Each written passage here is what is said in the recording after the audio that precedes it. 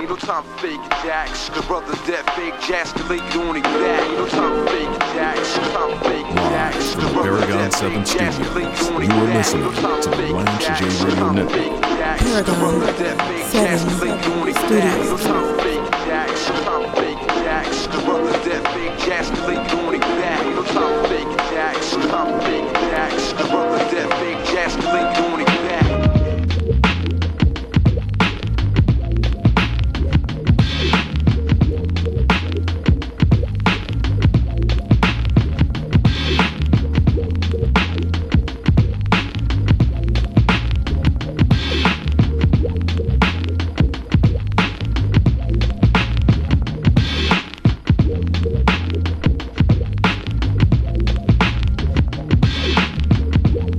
Lance J Radio Network with Janelle King via GoMo Health. Shout out to our sponsor, GoMo Health. I know that we have their CEO is coming on the show in a few weeks, so I'm very excited about that interview. You said that there's some things germane, so I know that you did you butchered a readout from them, but that's fine. You'll go to the Lance J Training School of doing readouts. Thanks, appreciate it. And next time you'll absolutely crush it. What is the strategy, though? I know that they have a specified rollout strategy, and it's a multi-pronged. So speak on that briefly, on the multi-pronged. I mean, you have the app that really focuses on women's health, especially things like postpartum. They're really players in that digitized space, which I'm encouraging everyone that I consult for to get into the digitized space. Like I have clients that are still like, getting charts and doing the old school way. And they're all looking to pivot. They're trying to figure out, how can we get digital? How can we go directly into EMRs? How can we get into telehealth? How can we get into app development? All of those things. And I'll do my own plugging. I'm going to be broadcasting at Rise for my sponsor, Episource, that sponsors us in our relationship with Urban One. I'm going to be at Rise at their booth broadcasting. So it's very funny. And we got to get you into some of these conventions. I actually want to bring you, there's a Rise Women's Convention, and they've kind of given me a press pass to go to more and more of their events.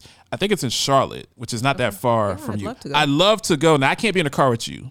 So you and G you gotta fly in. You gotta figure it out, because me and you, by the time we gotta go through South Carolina. So by Orangeburg, it's over. It's gonna be like, all right, Janelle, Gary, come get your wife. I'm dropping your wife off at Orangeburg. I'm putting her on a Greyhound. I'm putting her back on the Greyhound going to Atlanta. But it's a women's health. And, I'm a big advocate for women's health and women in the business. So they have all of these CEOs, these SVP level clinicians, women really, really supporting one another and talking about the cesspool of corporate America that they have to do it. So if you're a woman, and I didn't learn until I became a vice president, that women get paid, they're getting paid $30,000, $40,000 less than me for the same job. And I'm like, that's not fair. These people are just as qualified with me. In some cases, they're more qualified than me. So they're making less. They got to deal with sexism. I remember one of my colleagues, the CEO asked her to go get him some coffee before a meeting. Right. Yeah. Like she was a secretary. Yeah. It was just like, would you like a sticky bun with that? Like, it's just, and they would never ask me to do that. So I thought as a black man, I was lower on the totem pole, but actually I found out that black women are the lowest on the totem pole. Then you got people talking to you about your hair. Yes. You got people talking about your hair as unprofessional. And then, you have the Spankies of the world, the Weinsteins that are trying to casting couch you on top of that. So you gotta deal with all of these different things that you're juggling at the same time. And then you're going home, you're complaining that your husband won't make an omelet for you. This is a tough situation. So tough. I would love to go to that conference with you and broadcast and you co-host and kind of mingle with some of these ladies that are, very high up. They would love to talk to you even more than they would love to talk to me. So I would love to make that happen. I think that we should definitely make that happen. Let me know. Wanted to talk about BV. And so you had your bag of tricks. But wanted to talk about BV and some of the causes and some of the treatments. And I'm curious, is that more prevalent in a post-COVID world where people are more dormant? Is BV, does people being more dormant and maybe people being less hygienic because of depression No, I'm just asking you because I know a lot of people that have been depressed and they're just kind of laying around the house, all of that stuff. Does that impact BV or does that not impact BV? No. So BV, for those of you who don't know, is bacterial vaginosis. So it's an infection. It's a lot of the times it's sexually transmitted. Oh, so it's sexually transmitted. A lot of the times. There are cases where people can get BV without actually engaging in sex, but the more sex partners you have, I never knew that. Increases your risk for BV. So what it is essentially, it's just an imbalance of your good and bad bacteria in your vagina. So the vagina has a lot of bacteria. You have the good bacteria, bad bacteria. When you have an imbalance, the bad bacteria overtakes the good bacteria, and then you get into like things like discharge and odor. It has a distinct fishy odor, itching, burning, things of that nature. Okay. So I've been doing a lot. I'm actually writing an article for another client about BV, and you can plug the client. I'm sorry? You can plug the client on. I don't think they'll be mad if you. Lala's bedtime tale. So I'm writing an article for her. Yeah, I probably shouldn't have let you plug that. Yeah, I'm trying to say. Lala's bedtime Lala's bedtime tale. That sounds like one of the magazines that you get in New York City at the next to the Playboy and the. You remember before internet pornography, connoisseurs and individuals that wanted to see the fairer sex unclothed. We had to sneak into some XXX place with a hood and a mask on, like an N95 before a mask on. And I know people. I remember Kirk Franklin told the story about he threw his pornography like into a dumpster and he jumped into it. I was like, you really were addicted. Like, that's pretty bad. It's a VHS tape. And then you had these magazines like the Playboys and the Hustlers. Right. But then they had articles that would give you fantasies. That title sounds like one of those type of publications. So it's just very similar. Oh, okay. It's tasteful erotica. Of course, it's not for wrong with women. Nothing wrong with a little erotica. Female based, right? Nothing wrong with a little. So erotica. I've been doing a lot of research. So women like erotica. Well, yeah. So that's just. To each his own. Everybody's different, James. Right. Just because So what I've found is in doing this research, like BV is more prevalent in Black women. Yeah. Does that mean that they have more sexual partners? No, from the research that I've been doing, it's basically because they love to paint our Black women as just. No, we have a different vaginal pH and vaginal biome. So the good bacteria that usually helps to prevent BV, we don't have a lot of that. And so then we have a lot of diversity of strains of the type of lactobacilli that we have. So that also causes us to have BV at a higher rate. So it's like 3 times higher in Black women. But you said it's more of an issue. So I'm trying to understand.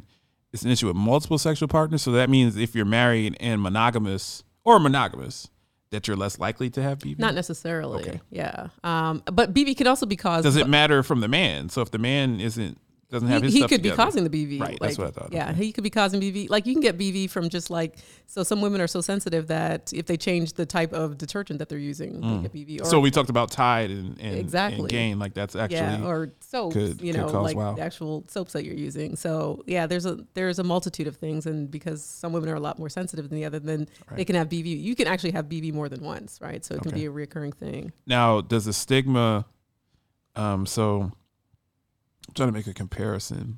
People don't like talking about what's going on with their private parts. Men don't like talking about impotence. I wouldn't compare it, but I'm just saying that you're not gonna go to the doctor and be like, well, I can't really perform sexually.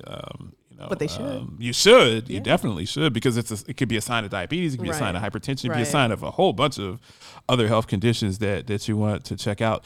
Are women comfortable talking with their nurse or their physician that they have a discharge or they have an odor or they're just trying to ride it out and figure it out? No, I think that we are because, most times we know our bodies. And if you have a partner, you don't But what if you don't have a partner? If you don't have a partner, that's neither here nor there. But I think you know your body well enough. And I think if you have an odor, you're going to present like, something's going on. I'm not sure what it is. Let's figure this out because this is not the move. What are some of the treatments? Is it like a Z-Pack? Like what are we? It is an antibiotic. Right. So it's an antibiotic. You can either take it orally or there's the vaginal kind that you just squirt up there, use it for, 3 to 7 days and it goes away. Okay. So the treatment is pretty simple.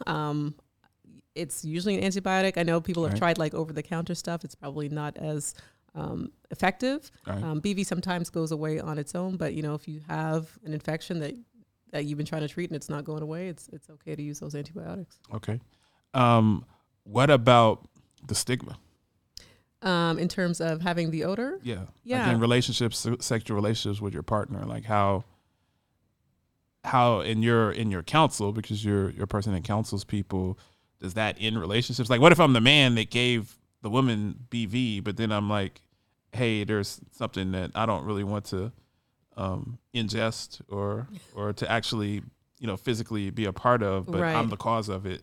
Like, how do couples handle that discussion? I don't think John and April talk about BV, so we got to one up on John and April. I got to see what John and April going to say about that. They talk about all the good stuff about marriage, because they're beautiful people and everything.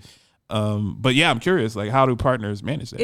It's different from I would hope that you're in a partnership or a relationship where you could have that conversation and your partner can tell. Well, I mean, if you have BV, you're going to know. I mean, it's not. Some people, you know what? You're going to smell unless you don't have a sense of smell. I mean, it's just. I'm telling James, there have been situations where people have had BV and their partner didn't know, right? Oh man, so you just think that's par for the course? I wouldn't say it's par for the course. I mean, there's other situations where the woman didn't know she had BV and her partner is the one who told her, like, something's going on. You got to get it checked out. Right. So I think it's important to know your body, what your normal is, and to be in or hopefully you're in a relationship where you can have these discussions with your partner. Definitely. Well, always nuggets of wisdom from Janelle King. It's a pleasure to have you in the booth. I always want to give you a chance, both what's GoMo Health's website, so people that want to hear more about their technology, go consult your sheet there. My notes, GoMoHealth.com. So right, GoMoHealth.com. So go to GoMoHealth.com and their website and check out all of their fantastic technology and the programs that they have, especially if you are really trying to get in the digital health game. You recently had a baby, you're nursing, maybe you're suffering from postpartum. You want to go to GoMoHealth.com, and then you find Janelle King at the Nurse Note. At the Nurse Note. And you do TikToks. I do TikToks. I do Instagram. You do Reels. I do Reels. You do all of that stuff. And Janelle's out there. DM Janelle. If you have questions, she's a professional. And she's rude to me, but, for the most part, she's a very delightful person. I'm a great nurse. To be around. She's a fantastic nurse. Patients. So DM her. Ask her questions. She'll reach out to you. If you want to find me and you're a little shy, hit me at Paragon 7 Studios and I'll get the information over to her. But it's a pleasure, Janelle, having you. I always enjoy my time with you. It's always a pleasure to see your husband and your daughter, and just very proud of what you're doing and continuously supporting. And do you have any final words, any parting words for your audience and growing fandom? No, I mean, I'm out there. I love answering questions. If I don't know, I'm always I'll get you to the source that knows. So, just reach out. All right. Thank you so much, Janelle. You are listening to the Lance J Radio Network.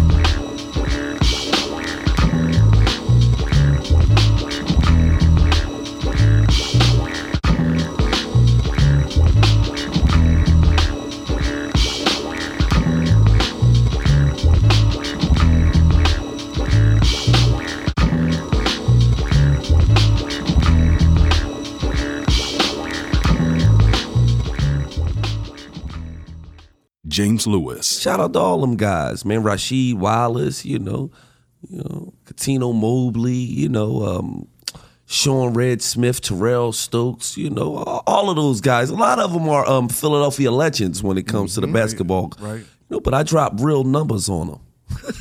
So what would that make me? Rampage, the first lieutenant of the Universal Flipmo Squad. Are you jaying people up? Are you crossing people up? All of that. Or is all of the above? Yeah, I was